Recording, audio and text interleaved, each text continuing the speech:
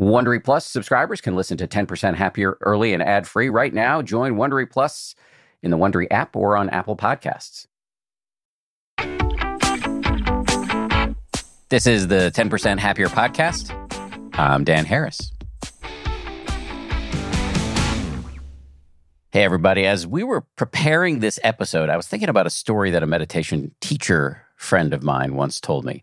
I'm not going to name him because I didn't actually ask permission to tell the story, but the gist of it was that my friend was on a retreat doing walking meditation, walking super slowly and trying to be mindful. And he noticed how after each step, he was assessing his own performance. Did I do a good job with that one? Was I awake for the whole step, etc.? As I recall the story, my friend broke down and wept when he suddenly realized that he had spent basically his whole life engaged in compulsive self-evaluation.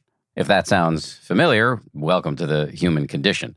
I think many, if not all of us, have a nonstop ambient thought track, or you might call it a self-directed diss track, running through our skulls of how am I doing? How do I look? Why did I say that thing? Am I running behind? What do other people think of me? And blah, blah. How did we get this way? And what do we do about it? My guest today has thought a lot about this and has a ton of practical answers, including the notion that we should lean into our insignificance.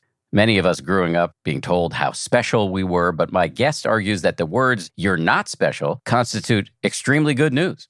Ron Siegel is an assistant professor of psychology, part-time at Harvard Medical School. He's a board member at the Institute for Meditation and Psychotherapy. He also has a private clinical practice in which he works with low-income children and families and treats adults with chronic pain and other stress-related disorders. And he is the author of a new book called The Extraordinary Gift of Being Ordinary.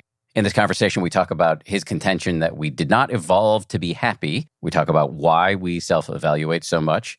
We talk about the downsides and upsides of this self-assessment, strategies for dealing with our often irrational self-grading criteria, including mindfulness, self-compassion, and gratitude. And we'll talk about what Ron means when he uses the phrase, leaning our ladder against the right wall. Heads up, if you've got kids around, this conversation includes brief references to mature topics, including sex and addiction.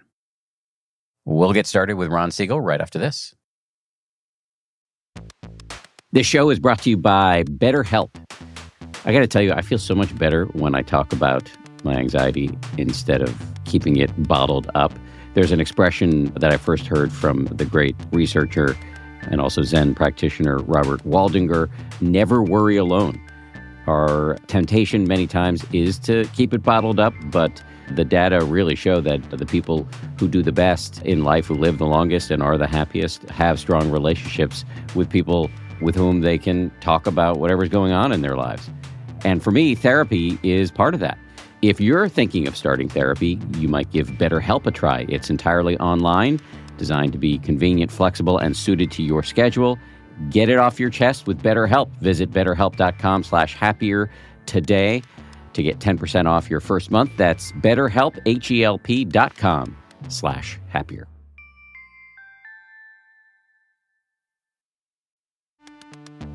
You can count on T-Mobile to help keep you connected after investing billions to light up their network from big cities to small towns. T-Mobile is America's largest 5G network. Plus, when you switch to T-Mobile, families and small businesses can save up to 20% versus Verizon and AT&T. Visit your neighborhood store or T-Mobile.com to switch.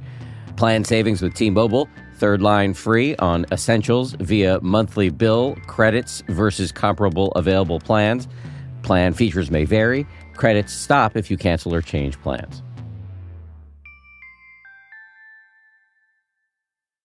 Audible lets you enjoy all your audio entertainment in one app. You will always find the best of what you love or something new to discover. They offer an incredible selection of audiobooks across every genre, from bestsellers and new releases to celebrity memoirs, mysteries and thrillers, motivation, wellness, business, and more.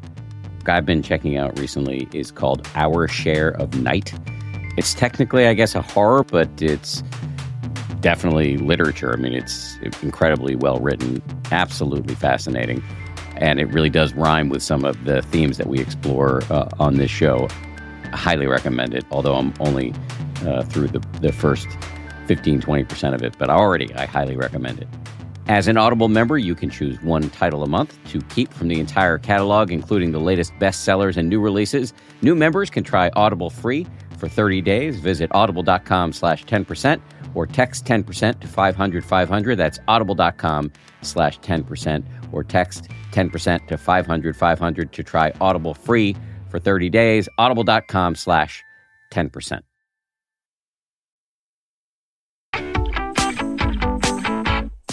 Ron Siegel, welcome to the show. Thank you so much for having me.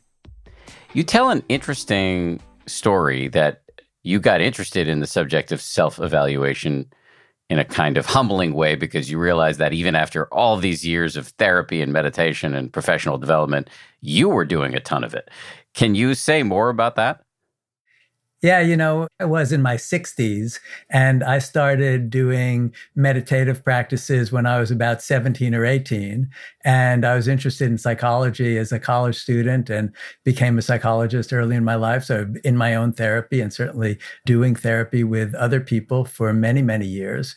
And you would think that meditative practices, especially the ones that I was doing, which derived from Buddhist traditions, have as their goal a lack of self-preoccupation and the ability to be present and not be attached to self-image or even be attached to pleasure over pain.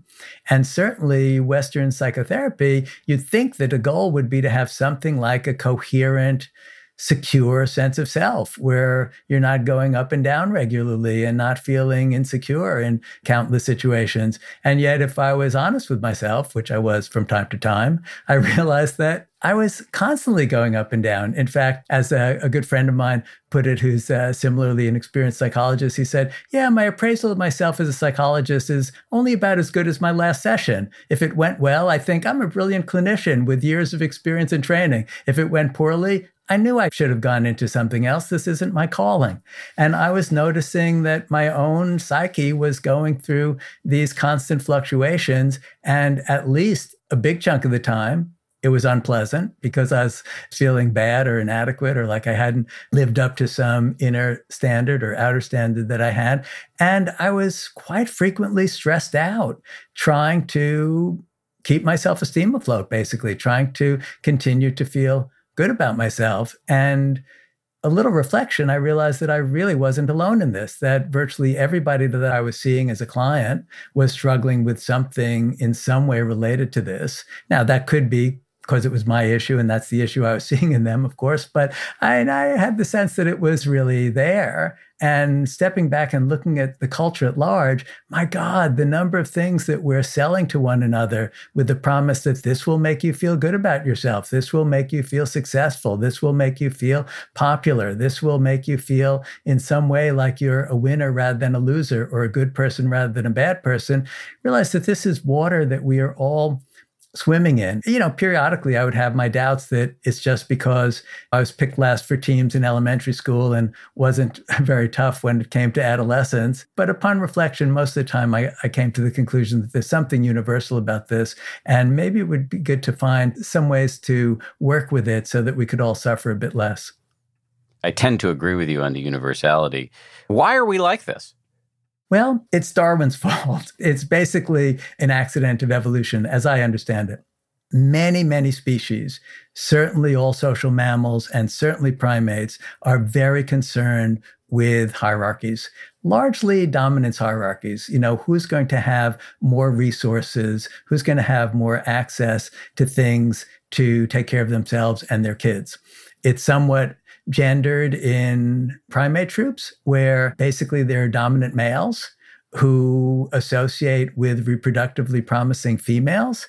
And there are certain females that get to be with those dominant males. And indeed, they get to generally reproduce more, and their kids have a better shot at living. So if we think of how natural selection works, we could imagine that there were happy hominids holding hands, not concerned with dominance, not concerned with competing or being on top of any kind of heap, enjoying themselves and singing Kumbaya. However, they weren't the ones that got to reproduce quite as much as the ones that struggled for resources and got those resources. So we've developed a genetic proclivity to organize ourselves in this way. And the way it shows up in us as the monkeys with a little less hair and a little bit more intellectual sophistication is with concern over self-esteem, thinking, how am I doing? Which always includes includes a implicit comparison to others. Because if I think of myself as intelligent or attractive or kind or honest, or even for that matter, more spiritual and less concerned with self-esteem, implicitly I'm comparing myself to others and saying, how do I do compared to them? So this concern for where we are in the primate troop, which we share with so many different species, shows up in us as thoughts about, am I doing okay or not? And it seems that we are either feeling crummy about ourselves and trying desperately to come back to neutral, or feeling good about ourselves and trying to hold on to that feeling to avoid feeling crummy about ourselves. You have said that humans did not evolve to be happy. Is the foregoing, all of the words you just uttered, is that what you mean by humans didn't evolve to be happy? Yeah, I mean, there are many examples of it, in fact, because the best we know from evolutionary science is that the brain evolved as an organ of survival, as all of our organs did. And that through natural selection, if there were certain qualities or propensities or skills or abilities that were going to help us to survive, well, those organisms that developed that, they were more likely to survive, so more likely to pass on their genes. Well-being is actually not particularly relevant to survival and to reproduction. Now, you might think, well, wait a minute, what about all those stress-related disorders? What about the way in which being a type A personality means you're going to have a heart attack at a young age? Well, that's true currently, but historically, it didn't really matter much because stress-related disorders tended to kill us after we had reached the age of reproduction. And so they're actually not that relevant in our genetic history. So what do we do about this? That's the big question. Well, for one thing, we start, I think, by being kind to ourselves about the whole thing, that we're not particularly troubled by this because there's something terribly wrong with us individually. This is indeed a quite universal problem, and we can take refuge in the fact that others are suffering from it. And I think of particular import that it's not a sign of our failure. We have a kind of mythology I think in American culture at least, that if we were really successful, if we were really good, if we were really winning at these various games, we wouldn't feel any insecurity about it. We would just experience the joy of being a competent, lovable, good human being. And it's only people who have these weaknesses that suffer with this. And indeed, some people do suffer with it more than others. I mean, one can have crippling social anxiety where you feel anything I say, people are going to judge me negatively. And that's worse than the run-of-the-mill level of preoccupation with this. But realizing that preoccupation with this is pretty universal. And if I discover it in my own consciousness, it doesn't mean that I'm particularly broken or particularly bad. I think that's an important place to start. Then we need some tools to work with it. I've spent a lot of my career teaching and working with mindfulness practices. I know that you've engaged with mindfulness practices, and I imagine many of your listeners have as well. It's really important to be able to see each time we get caught in one of these self-evaluative moments. We're so engaged in it, and there's so much social support for the idea that if only you could be better, if only you could be more successful, you'd be more happy. We often don't notice ourselves going up and down. So kind of the first task is to begin to use our mindfulness practice or just paying attention to notice how often we go up and down, how often we feel either good about ourselves or not so good about ourselves. I'm here watching you as we do this podcast. And if you nod or smile, no pressure. But when you do, I start to feel this is going okay. Oh yeah, he understands. Oh, this is going to be meaningful to him and perhaps meaningful to his audience. If you're looking a little distracted, maybe it's not working. Maybe this is just me. Maybe this isn't such a good idea. As an example here and now of the sort of up and down in these kind of self-appraisals that are happening all the time, it's really helpful to catch ourselves in the act. It's also really helpful to begin to look at what are the particular criteria we each use to feel good about ourselves. Personally, okay, so I was picked last for sports teams in elementary school because I wasn't terribly coordinated, nor did I have a mom or dad who was teaching me athletics very much. And that felt terrible, but words came easily to me. And I was able to talk in class and have teachers like that. So I started leaning on the thought of I'm intelligent and articulate to float my boat and somehow get me through those painful moments in gym class. Starting to notice which of the qualities each of us has relied on to try to feel good about ourselves. And how does it feel when we're feeling validated about that, when it's going well? And how does it feel when we fall, when it's not happening? To really get a sense of how all of this works. And one of the things that I like to explore with my clients or patients, and is in the book I've recently written on this topic, is looking at all the different realms we can get hooked on, because we can get hooked on the level of what we're wearing, what we own, the whole conspicuous consumption realm of, trying to signal that we're somehow successful or likable or part of a certain group or something else. We do this every time we get dressed in the morning. We're sending out signals around this. For others, it's, the social media realm, which amplifies this tremendously. Every time we get a like on social media, the psychologists studying this say there's a little squirt of dopamine in the nucleus accumbens, which is the reward center of the brain, that feels like, yes, I'm okay. And it's the same part of the brain that's activated with cocaine, with sex, with gambling winnings. It's very easy to get addicted to this. So the first step is really observational. And then there are many other things that we can do that turn out to be antidotes to this. Can you say more about the basic blocking and tackling of how we can bring self-awareness to our self-evaluation so that we're not so owned by it? Well, let's start with having a mindfulness practice. So what is mindfulness practice? It usually involves picking a sensory object of awareness, such as the breath or the sensations of the feet on the ground, or perhaps sounds, and bringing our attention to it. And every time the mind wanders off into the thought stream, gently and lovingly bringing it back to the sensation. And in the process of doing that, we develop a few skills, a few abilities. One of them is we attune to what's happening in the body.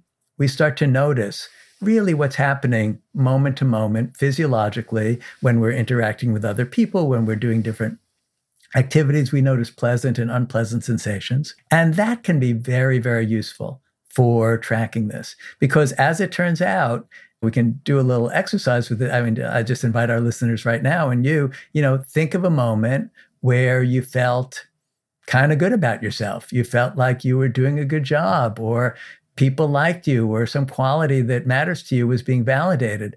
And how did that feel in the body? And even play with exaggerating your posture a little bit. We sit a little bit taller or stand a little bit taller. You can feel it as a physiological state.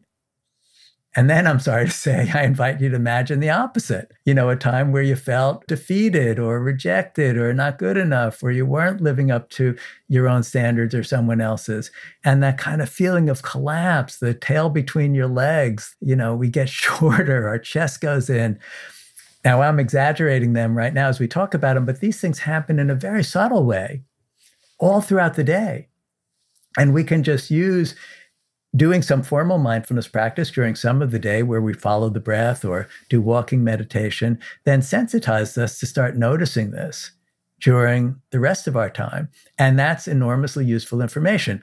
I will say, from my own experience with this, as well as people that I've guided through this, it's a horrifying exercise. It could be subtle, but we may start to notice that there's some elevation or suppression, some boosts or crashes happening all day long. Every email can be an opportunity to either feel a little bit better about myself or a little bit worse about myself. Every text message can have the same effect. Oh gosh, I should have responded to them sooner. I feel like I'm a bad friend. Collapse. Oh, they really liked what I said the other day. Rise. Starting to monitor just how frequently this happens. Number one, it's scary, and humiliating, because we realize that we're kind of insane. But number two, it starts to give us a little bit of a space to observe this and maybe not fully identify with it, and maybe realize that, oh gosh, this roller coaster isn't me, even though, boy, it's a big part of my experience. Are you saying we should never feel good about ourselves or bad? No, not at all. I don't think this is going to stop happening, right? And there's certain utility to it, right? I mean, a person who has no shame, we say, oh, they're shameless. Well, that's a problem, right? There are many times where self-evaluation is useful. If my skills in anatomy never got past the Thanksgiving turkey, I probably shouldn't take up heart surgery. Not right now, not without some training. So self-evaluation in terms of what are our strengths and weaknesses, absolutely necessary. And we need to correct, right? We want to grow and get better at things. It's the differential valuing of ourselves, though. The thinking that because all I can do is carve a turkey and not very well, I'm inadequate compared to my friend who's a surgeon. That's the place where it's probably not very helpful. And it certainly causes a lot of suffering. And it's very interesting to notice which of our self-evaluations are relevant, useful information that we can use to be a good person in the world and engage in the world, and which ones are getting basically addicted to self-esteem boosts to ward off the pain of self-esteem collapses. And that dynamic, which, speaking as one human being, can be pervasive in a life, that dynamic, I think, caused us a great deal of unnecessary suffering. But it's not going to go away. Maybe this is a good analogy. We have an evolutionary propensity to like fat and sugar. This is why donuts and their equivalent across cultures are so very popular, because in our historical past, fat was associated with nutrition, as was sugar.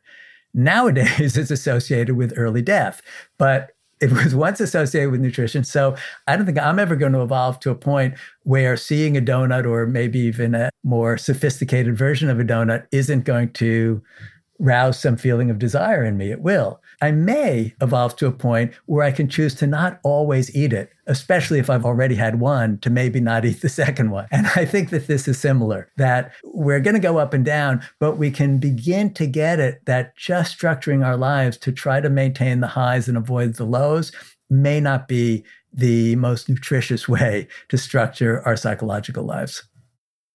So there are structural issues here. Like how are you going to live your life? Mm-hmm. But then there's also the mindfulness as a moment-to-moment way to surf this stuff. Those seem to be separate endeavors, related but separate. They are. They inform one another. One of the things that we learned from mindfulness practice, and particularly from observing how it applies to this self-esteem roller coaster, is we start to see why we never win.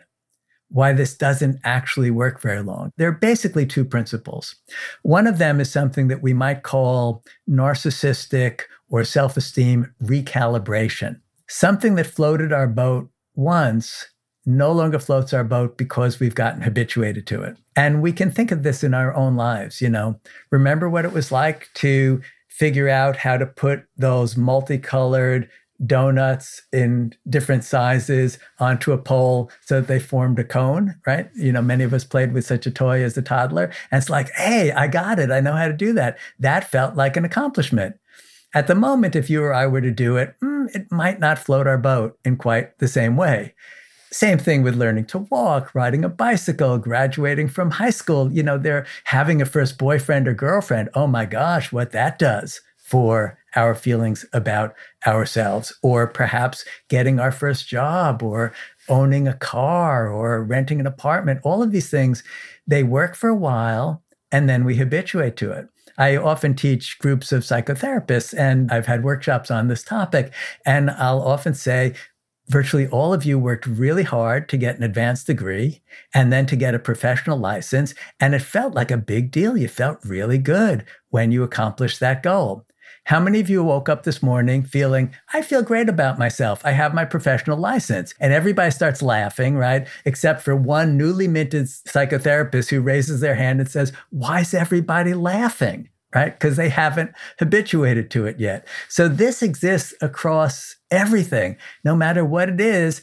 I don't mean to make too many assumptions, but I bet when you got this podcast going and it became popular, which it has for good reason, you felt pretty good about that. I bet there are mornings where you could wake up and not feel so great about yourself, even though you've got this great podcast, just as an example. Yes, 100%, 100%, well over 10%. Okay. So we're all subject to this. The other problem, the other reason why this is so unreliable as a pathway to well-being is Newton, what goes up comes down. So let's say we're really good at something. Let's say you're an Olympic gold medalist and you actually win the gold. What are the chances you're going to do it again in 4 years, in 8, in 12? And ultimately, we all face a really big self-esteem crash. The scene in the nursing home where there's a woman in the wheelchair having difficulty holding her saliva in, and somebody says, oh yeah, she was a really well-known nuclear physicist. Well, whatever these building blocks are that we're relying on to feel good about ourselves, they're time limited. I mean, everything's time limited, but if they're somewhat more reliable building blocks, wouldn't it be nice to be discovering what they are? So our mindfulness practice actually helps us to see that this isn't working. Without mindfulness practice, we might just stay addicted and we might just go on, well, the last time I felt crummy about myself, what did I do? I accomplished something and I felt better about myself. So I'll keep doing that. And we don't actually notice how we habituate to our accomplishments and how what goes up comes down because everything's impermanent. So the more we can notice the reality of how this works, the greater our opportunity is to not be so addicted to it. Coming up, Ron explains how we can become less preoccupied with ourselves, why our inner critic's grading criteria make so very little sense, and how practices such as self-compassion and gratitude can get us off the self-esteem roller coaster. That's his term. And that's coming up right after this. The weather's getting warmer. Time to ditch my jackets and sweaters for shorts and tees. I used to waste my money on clothing that would only last one season. That was until I found Quince. Now I've got high-quality pieces that never go out of style that I will be wearing year after year. Quince has all the seasonal must-haves like 100% European linen shirts from $30, performance polos, and versatile flow-knit activewear. The best part, all Quince items are priced 50 to 80% less than similar brands. By partnering directly with top factories, Quince cuts out the cost of the middleman and passes the savings on to us. And Quince only works with factories that use safe, ethical, and responsible manufacturing practices, along with premium fabrics and finishes. I just made a big order at quince.com. I got 2 pairs of sweatpants that I've just had for like a week, and I already love them. I'm wearing them all the time. Sweatpants are a huge deal to me because I work from home and I want to look reasonably good, in front of my wife and stuff, but I want to be comfortable. And the Quince sweatpants do the trick. For me, the bottom line is they've got good looking stuff at low prices. Not a bad recipe. You should go ahead and upgrade your wardrobe. Go to quince.com/happier for free shipping on your order and 365-day returns. That's QUINCE.com/happier to get free shipping and 365-day returns. Quince.com/happier.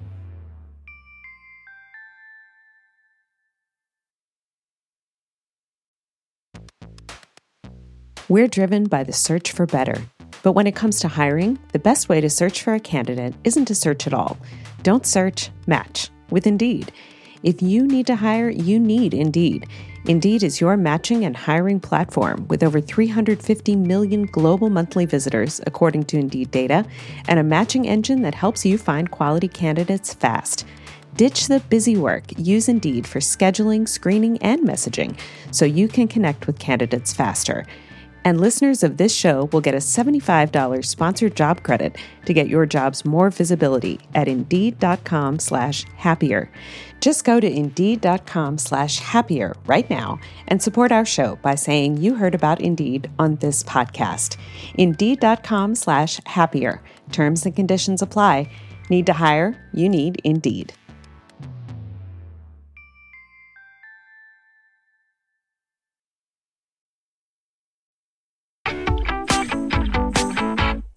You said that there might be healthier building blocks upon which to rest our whatever self-esteem, self-worth, sense of self.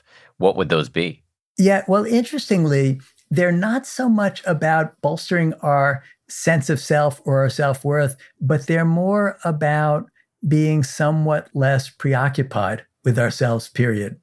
And one way to be less preoccupied with ourselves, period, is to be in relationship with others, is to make safe, real, intimate connections with others. A phrase that I'll often suggest to my clients around this is try making a connection instead of an impression.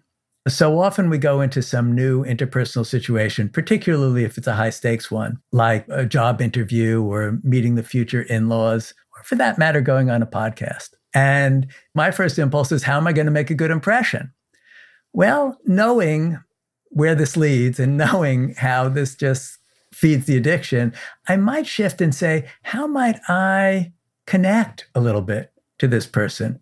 Look, part of why I'm asking you questions here and there is I kind of want to connect with you, because I know that if I feel a sense of safe connection with you, I'm going to feel like, where are we? Just for this moment, but where are we? And if I feel like, where are we? This whole enterprise is going to start losing some of its intensity. When I'm with a good friend and we're talking honestly, and particularly when we're able to share our foibles and say, oh gosh, I fell on my face here, I fell on my face there, that was a mess. When I'm in that situation, all of this preoccupation starts to relax. It's not because my sense of self is so different. Well, it is, but instead of being so concerned with me, I'm part of a we in this moment. And that sense of interconnectedness is a very, very powerful antidote to this.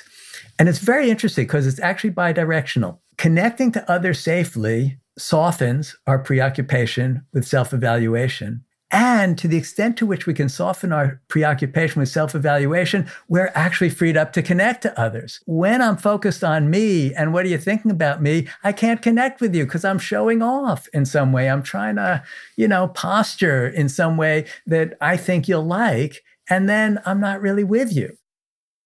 Joseph Goldstein, the meditation teacher who I quote all the time, says that one way to think about enlightenment is the reduction in self-centeredness. We like to be around those people. Absolutely. I mean, it's so interesting when we're with somebody who is narcissistically vulnerable and is compensating for that by puffing themselves up in various ways. At least my experience is I wind up feeling more inadequate, more insecure. My competitive juices get going. It activates this whole system of where are we each in the primate troop? And how do I compare to you? When I'm with someone like Joseph, for example, who, by the way, I'm honored, was my first retreat teacher back in the mid-'70s when they opened IMS. When I'm with somebody like Joseph, who's really done a lot of work on himself and does not do a lot of this, I immediately relax. Because I feel like, this whole domain is less active, is less important, and it's much easier to be a we filled with foibles, filled with inadequacies, but okay, being together. So it is very interesting that way. Let me go back to a few things you said earlier. You talked about this self-esteem roller coaster. I think you said there is no roller coaster, or the whole thing is an illusion in some way. Well, the whole thing is an illusion in the sense of how do we construct the whole idea that I'm better than you or you're better than me based on what, right? That actually becomes very interesting. Another one of the antidotes to this is let's just examine cognitively for a moment how we construct our sense of being good or bad. Well, first of all, there's a question of where did we come up with the criteria?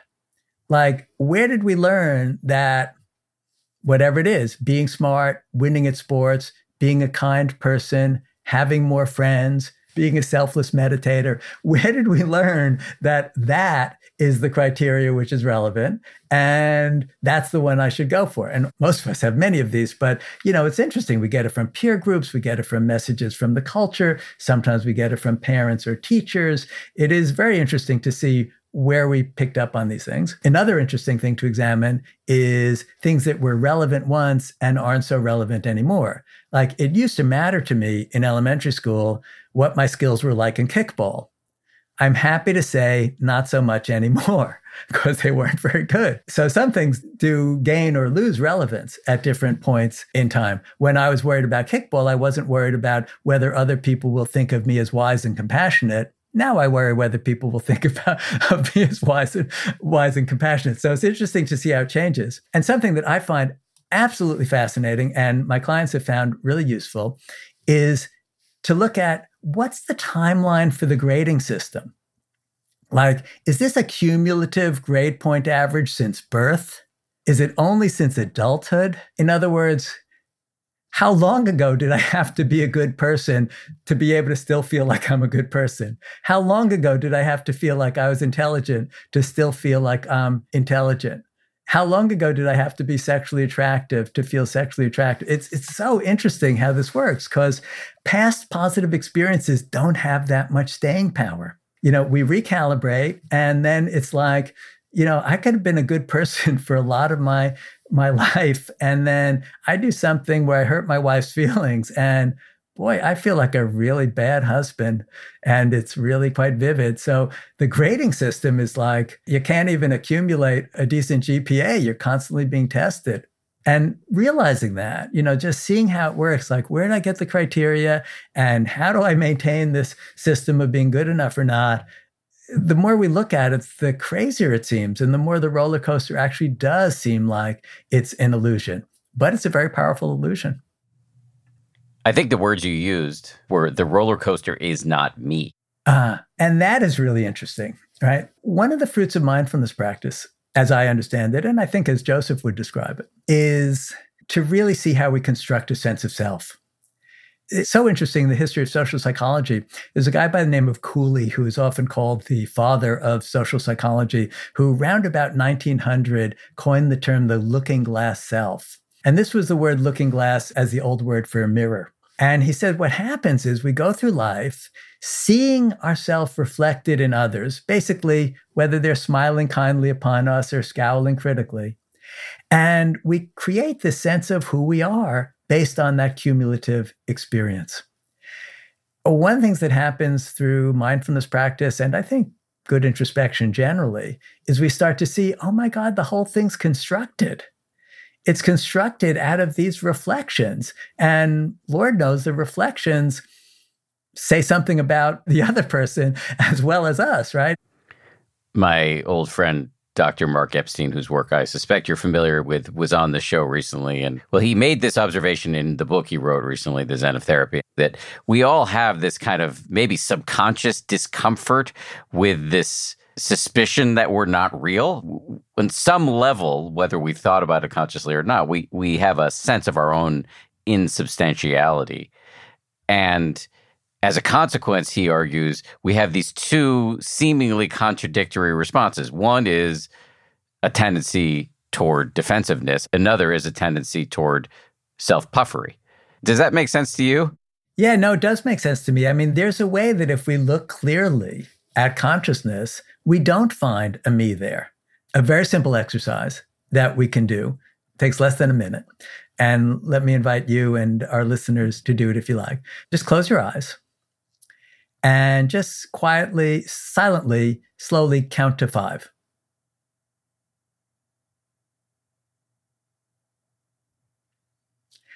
And now let's do that again and see if you can identify where in the body is the counting occurring. Where are the numbers happening? So do it again. Try to see where the numbers are happening.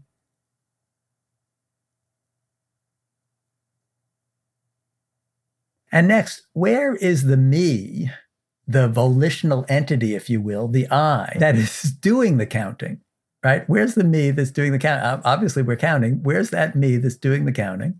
Try counting to 5 again, slowly.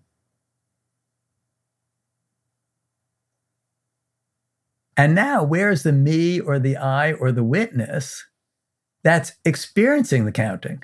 So try counting to 5 again and find out, where's that me that's experiencing it?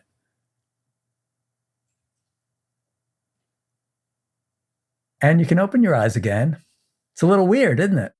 I mean, it's a cool exercise. I've done others like it, not this specific one, but exercises like this bump you up against what may be the greatest mystery, which is consciousness.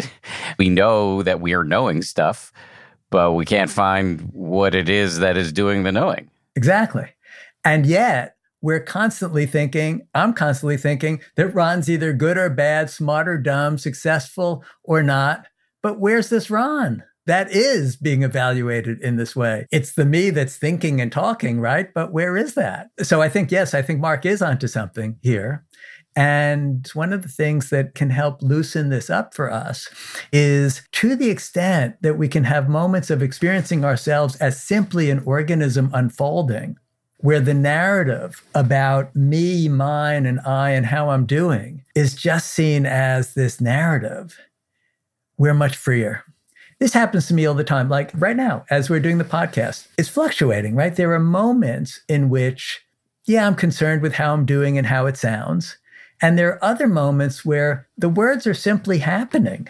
I couldn't tell you who is talking exactly. You ask a question and the mind, whatever that is, responds and words come out and they flow. And my sense of Ron is almost a sense of simply observing while participating in this organism doing its thing. And it's nice the way I saw a chipmunk at the bird feeder a little earlier this morning. And I thought, how cool watching this chipmunk be a chipmunk, not evaluative, not nicer chipmunk than others, prettier fur than others, none of that. Just the unfolding of the chipmunk is itself marvelous and wonderful, but not in an evaluative sense. And I think at moments we can live this way.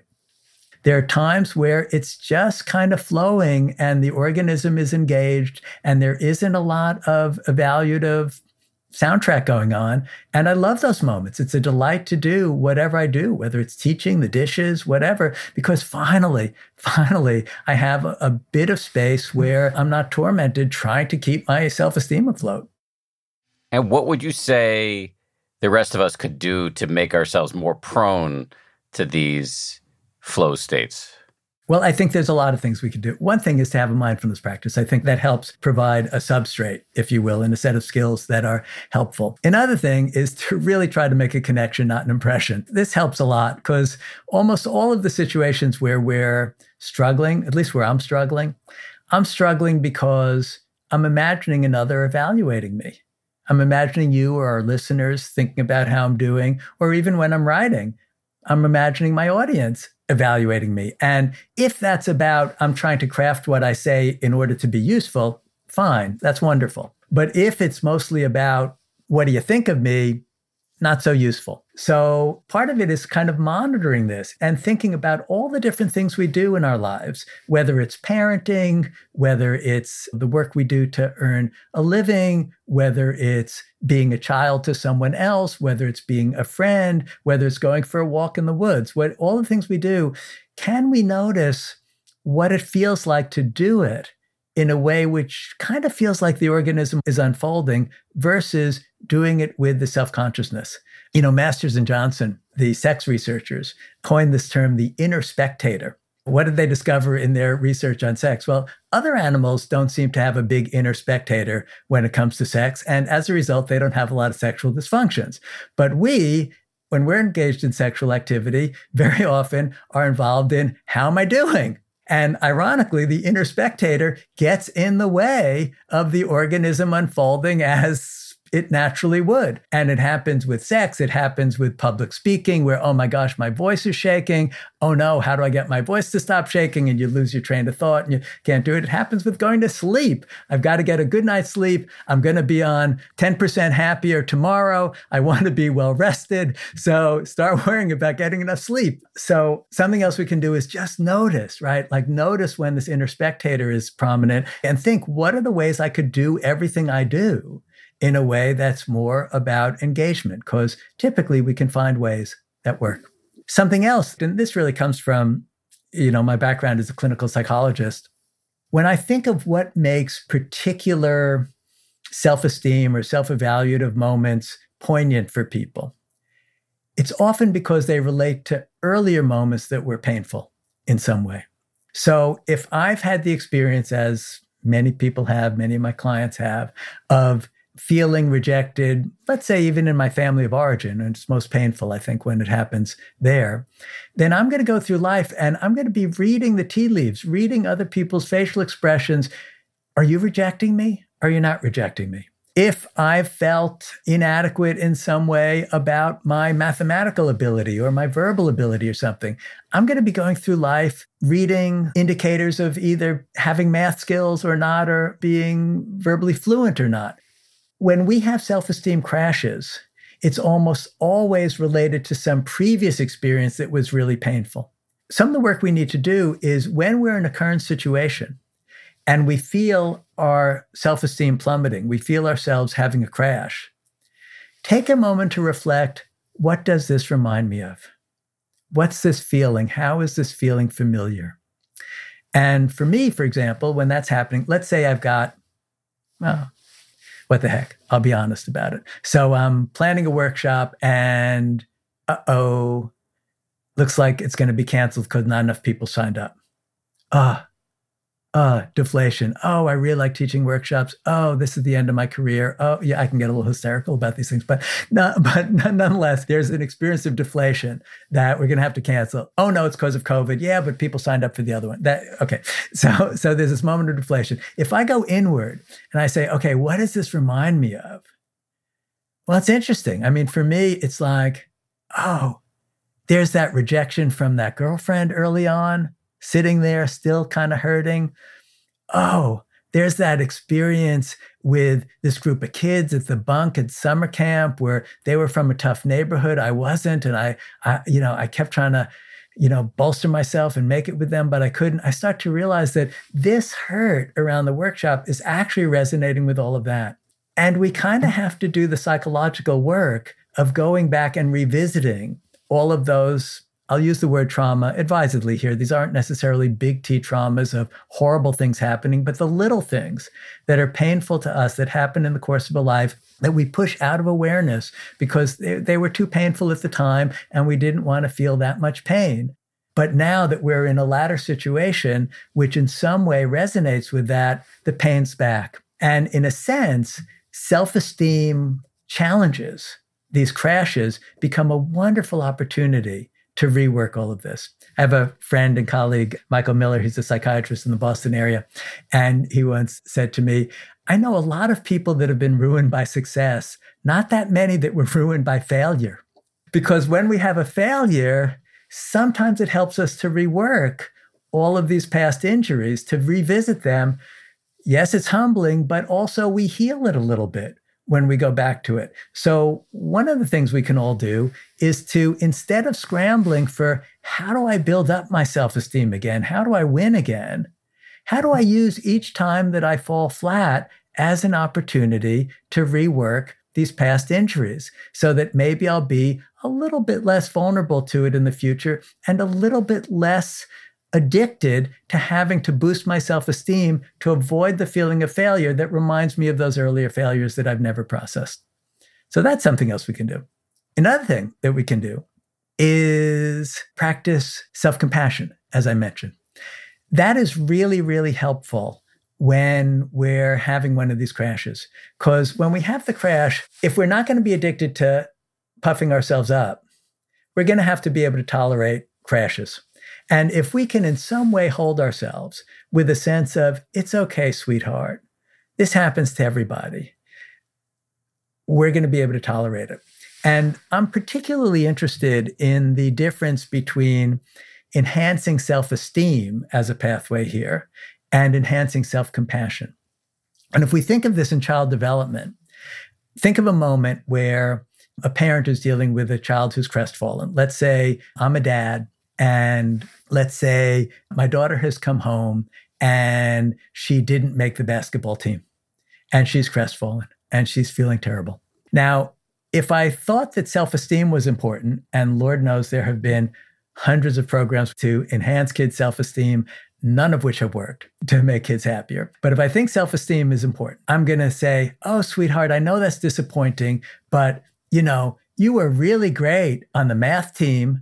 You did fantastically at speech and debate last year. And in fact, you're doing really well at tennis. So maybe you'll make the basketball team again next time, but you're a terrific kid. If I was trying to teach my child self-compassion, I'd say, oh, sweetheart, I'm so sorry.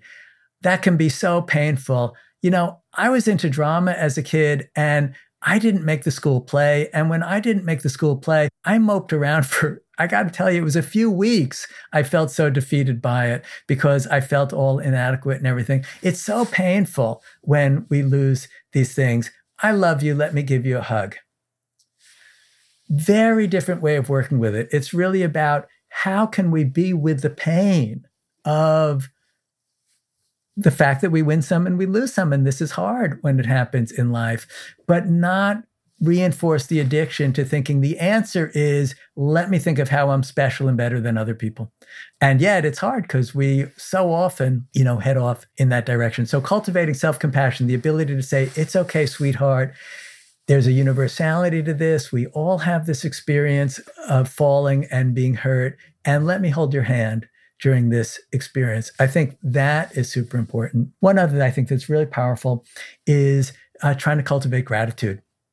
Moments of gratitude are very interesting. The positive psychology literature is replete with stories about gratitude being the most powerful thing to practice in terms of feeling better in the world. Question I have is why? And I think I have an answer, at least it's a hypothesis. I think the reason why is, number one, that when we're feeling grateful, we're grateful toward or for something. It actually connects us to something larger than ourselves. For some people, it's being grateful to God. For others, it's grateful to the universe. We're connected to something larger than ourselves. And the other thing is that in a moment of gratitude, we're not focused on desire, on this is what I need in order to be happier. This is what I need to feel better. We're actually appreciating what we already have. So it gets us out of the sort of deficit model and out of the model of feeling like we need something else. And I think that helps to really soften the whole self-esteem preoccupation as well. Those are just some greatest hits of tools that I think are helpful to us.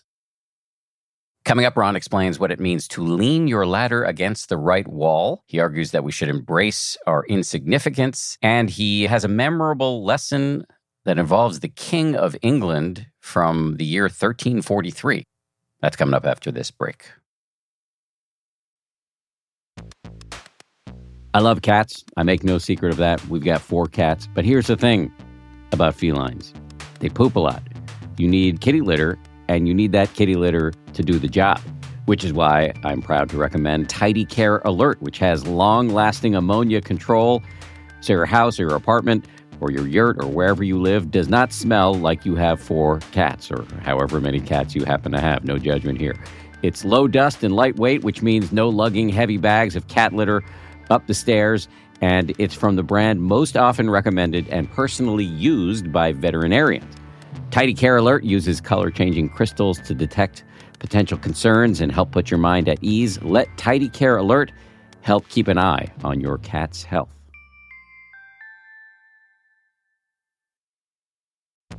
It's spring, and that means it's graduation season, and I've got an idea for an incredibly fun graduation gift or party favor. Did you know that you can get personalized M&Ms?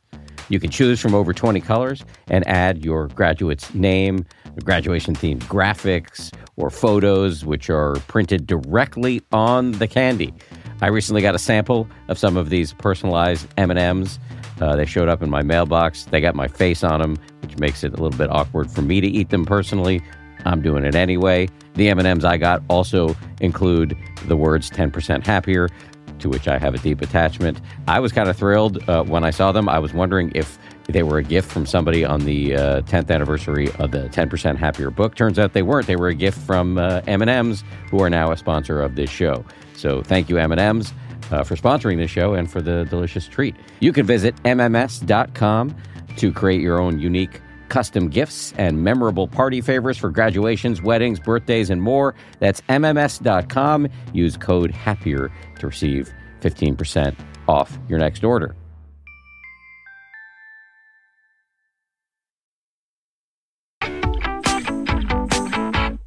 You've touched on this a little bit, but I do want to go back to the notion of success. You write about the failure of success. I think that's the name of a whole chapter. And one of the ideas you talk about in that chapter is something you call leaning up against the right wall or having alternative aims. Can you hold forth on these notions? Sure.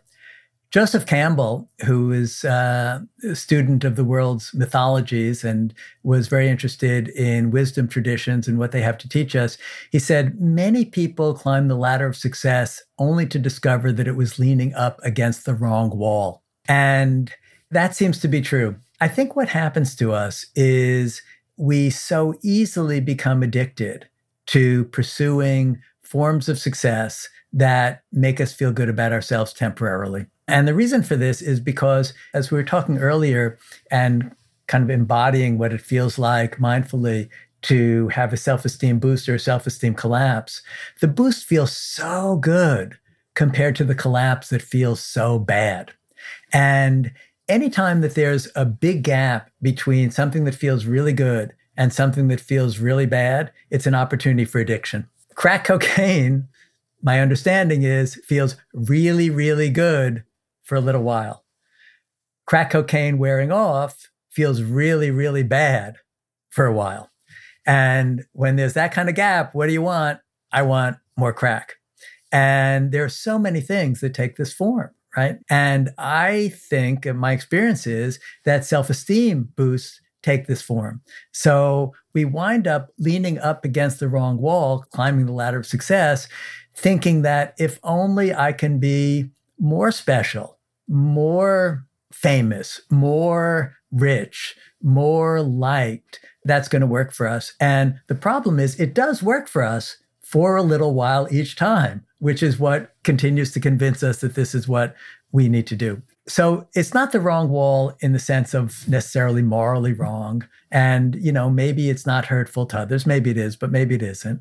But it's wrong in terms of not being sustainable, really not being a path that's going to work in the long run. And it's a path where it's going to be subject to the hedonic treadmill, right? Where we're going to need more and more and more just to experience the same level of well-being that we had before.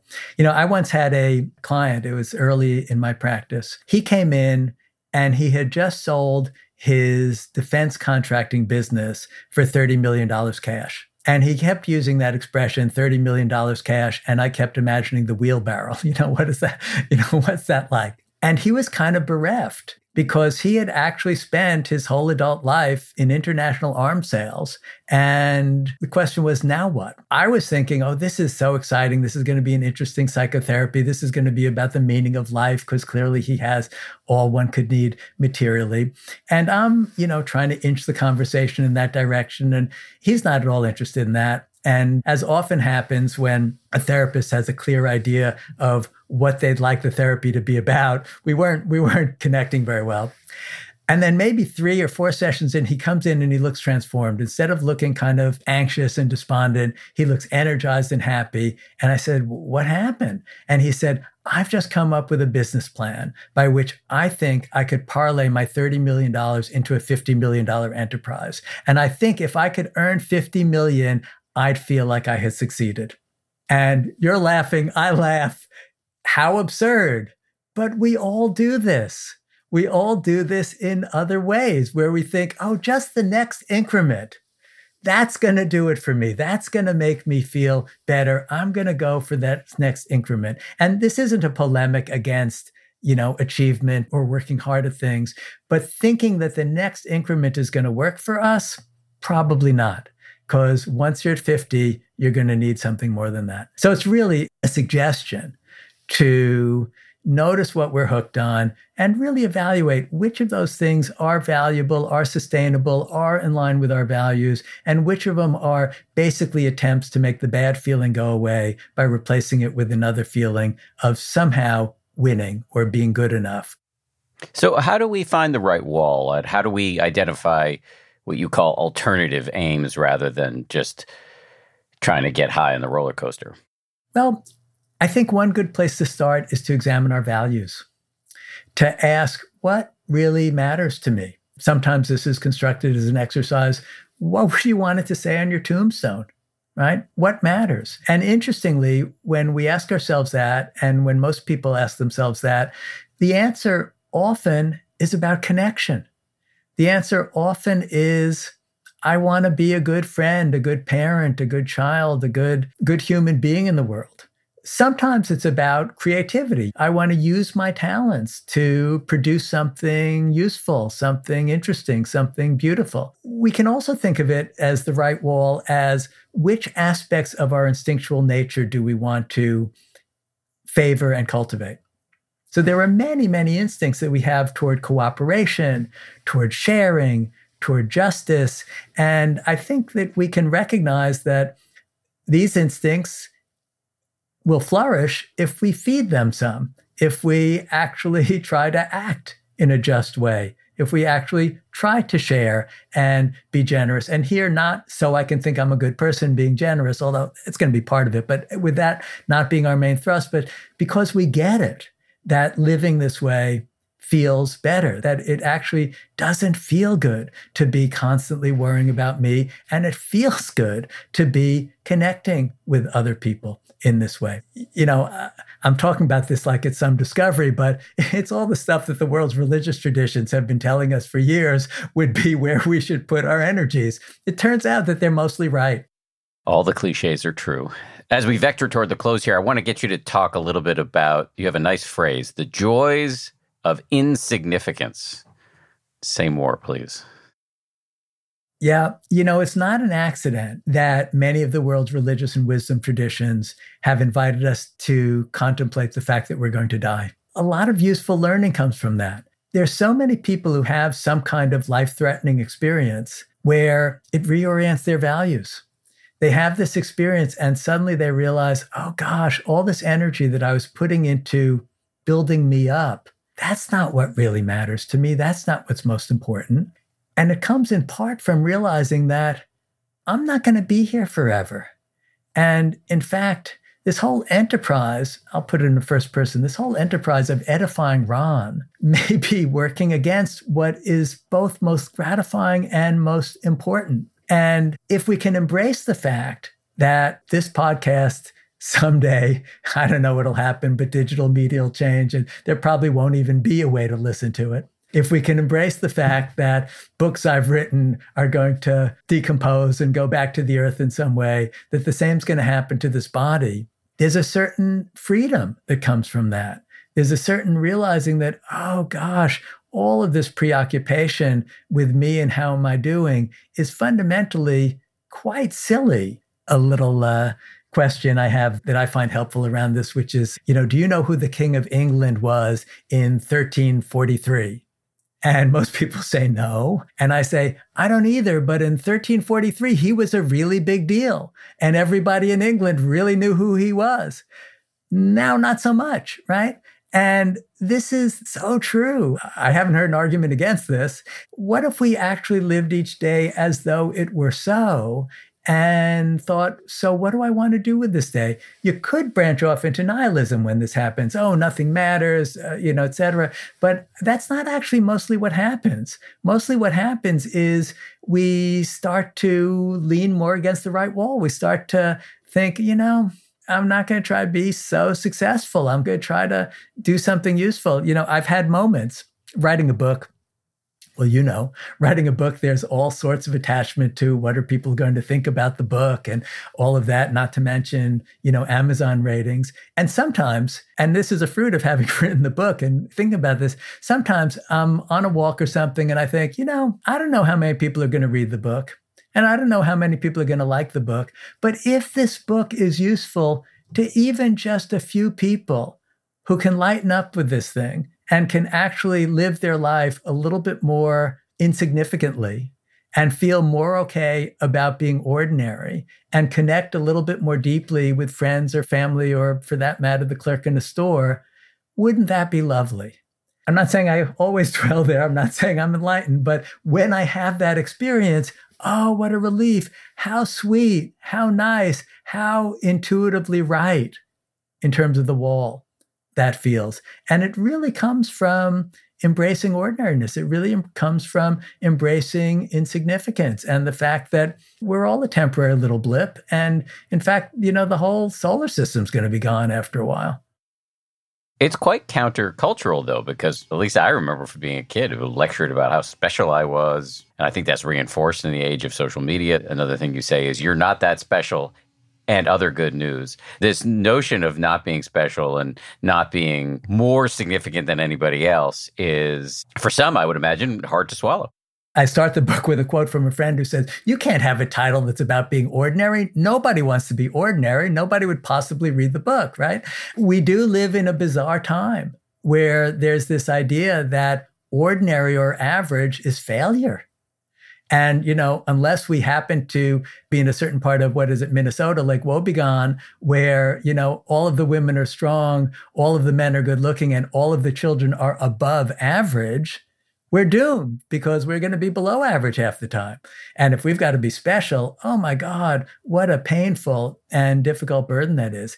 And as you say, social media has so amped this up. How many times do you see an Instagram post or a Facebook post where the person's basically saying, woke up this morning, had the runs again, afraid I'm going to get a bad performance review at work, and I think my girlfriend's going to leave me, right? No, it's like, here I am at this fantastic place and with a fantastic party with curated, beautiful people, and you're not here. That's what we see all day long. If we were nation states, it would be as though we're reading our own crime and poverty statistics and looking at other people's travel brochures. But this is the world of social media. And I found adolescence hard enough without social media. Just imagining what it would have been like to be alone in 8th grade or 9th grade and watching images of all my friends who were at the party that I wasn't at, or even kids who weren't my friends, but just the people at the party. Oh, the horrible pain of that. So it's gotten much worse. Roy Baumeister, who's studied self-esteem as an academic psychologist for years, he said, after decades of research, I'd say, forget about self-esteem, put some money into self-discipline and effort and engagement. That's a pretty good place to leave it. Before I let you go, can you please plug your book and any other books you've written and any other content you put out into the world that you think people might want to access? Well, if you're interested in exploring this further, the book is The Extraordinary Gift of Being Ordinary, Finding Happiness Right Where You Are. There are instructions in the book on cultivating a mindfulness practice, but if you want to go more deeply into that, there's another book I wrote some time ago called The Mindfulness Solution, Everyday Practices for Everyday Problems. It's really a practicing psychologist look at how to apply mindfulness practices throughout your life. So those are probably the two that are most relevant to our discussion today. Ron, thank you very much for coming on. Great job. Thank you so much for having me. Thanks again to Ron Siegel. Thanks as well to everybody who works so hard to make this show a reality. Samuel Johns, Gabrielle Zuckerman, DJ Kashmir, Justine Davey, Kim Bikama, Maria Wortel, and Jen Poyant. Also our friends over at Ultraviolet Audio who do our audio engineering. We'll see you all on Friday for a bonus. If you like 10% Happier, and I hope you do, you can listen early and ad-free right now by joining Wondery Plus in the Wondery app or on Apple Podcasts. Prime members can listen ad-free on Amazon Music. Before you go, tell us about yourself by filling out a short survey at Wondery.com/survey. For more than 2 centuries, the White House has been the stage for some of the most dramatic scenes in American history. Inspired by the hit podcast American History Tellers, Wondery and William Morrow present the new book, The Hidden History of the White House. Each chapter will bring you inside the fierce power struggles, the world-altering decisions, and shocking scandals that have shaped our nation. You'll be there when the very foundations of the White House are laid in 1792, and you'll watch as the British burn it down in 1814. Then you'll hear the intimate conversations between FDR and Winston Churchill as they make plans to defeat Nazi forces in 1941. And you'll be in the Situation Room when President Barack Obama approves the raid to bring down the most infamous terrorist in American history. Pre-order The Hidden History of the White House now in hardcover or digital editions wherever you get your books. Once upon a beat. Remember those stories and fables that would capture your imagination and you couldn't wait to see how they would unfold? And now, when you read them as an adult, you think, some of these old tales could use a fresh spin. We have a perfect podcast to bring you the stories you remember, remix, and reimagine for the kids in your life today. Join me, DJ Few, and my trusty turntable, Baby Scratch, as we spin up new tales in the New Kids and Family podcast, Once Upon a Beat. Wondery and Tinkercast are bringing you a jam-packed, music-filled weekly party where hip-hop and fables meet. It's Once Upon a Beat. Follow Once Upon a Beat on the Wondery app or wherever you get your podcasts. You can listen to Once Upon a Beat early and ad-free right now by joining Wondery Plus in the Wondery app or Wondery Kids Plus in Apple Podcasts. Once Upon a Beat.